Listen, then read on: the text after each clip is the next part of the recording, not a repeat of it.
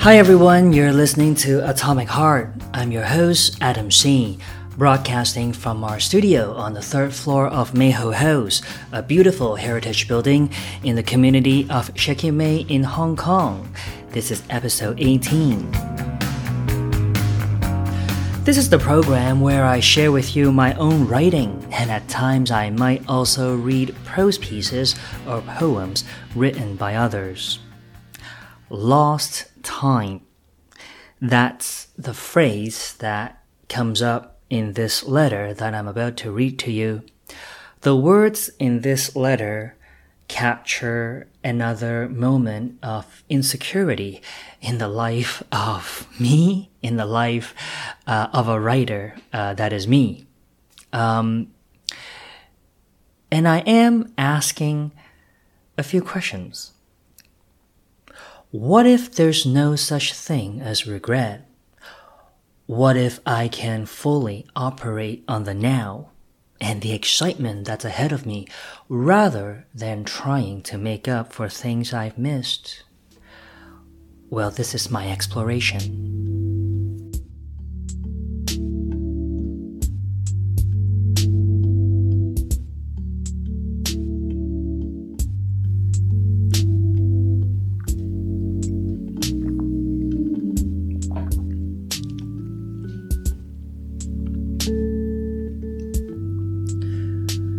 You see, I'm still operating on lost time.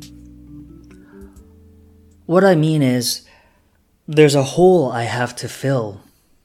I don't know where it is.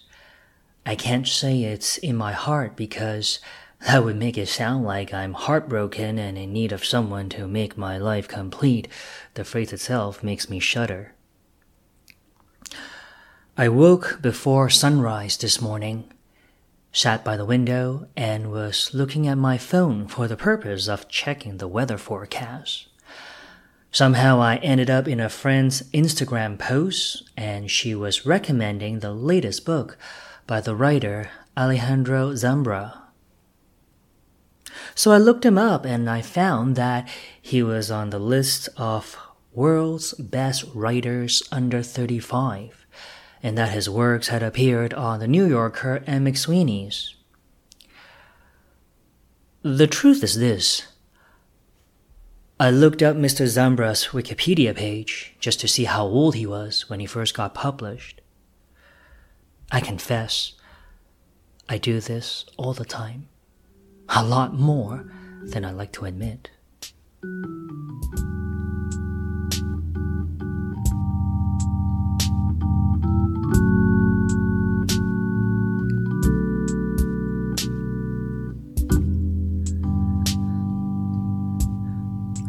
When I was living in Canada, it was easy to walk into an Indigo or Chapters bookstore without really trying, and while my heart was aching over whether my piece would get accepted by Descant or Tattle Creek or Tin House or whatever lit journal I was into at the time, I would stumble upon a novel or a short story collection with a compelling cover, pick it up off the shelf and check how old the writer was.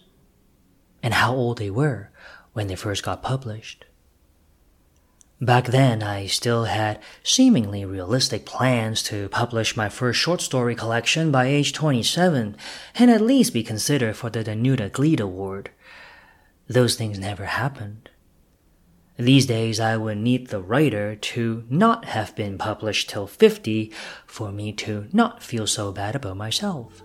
This is my confession.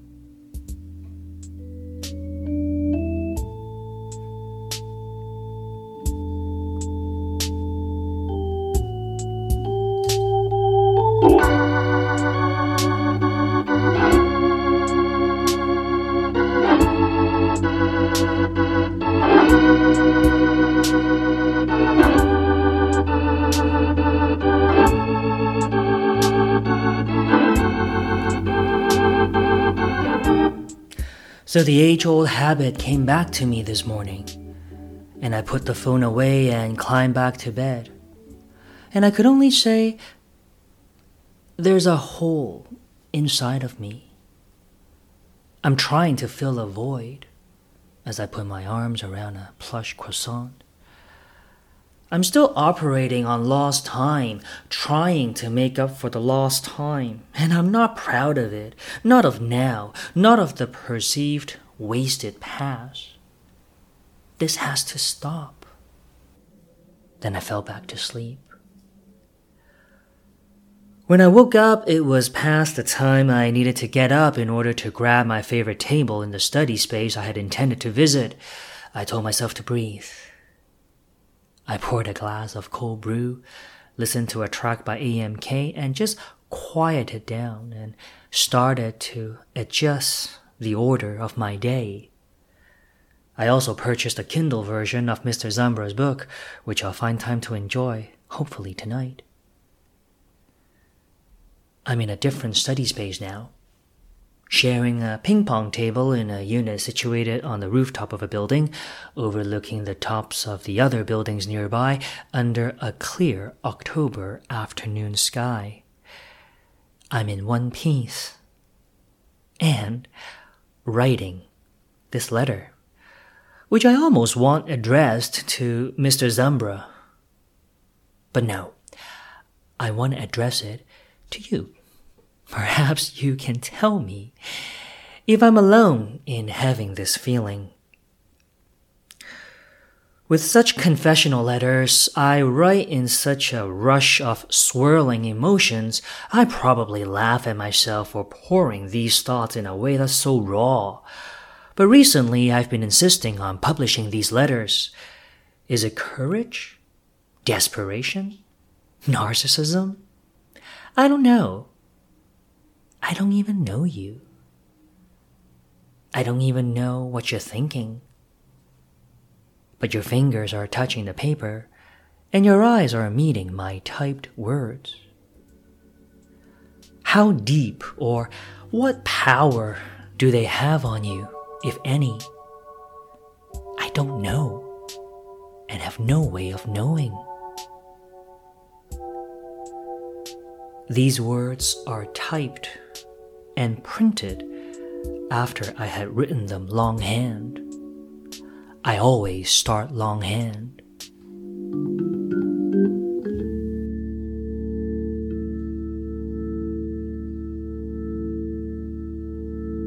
Set it right down here. We'll do the work. 3, 2, 1. Hey everybody, this is Paul Gilbert. Hi, this is Pat Torpy. Hello, this is Eric Martin. My name is Billy Sheehan, and we are Mr. Big. You're listening to us right here on Atomic Heart.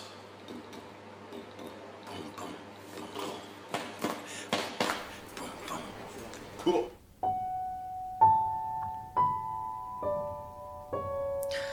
So that wraps it up for episode 18 of Atomic Heart.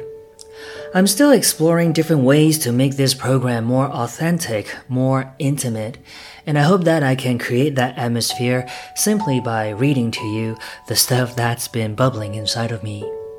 Each letter I read on this program will be published in an accordion book, and I'll be posting details about that on my website, atomicheart.fm, which is still under construction.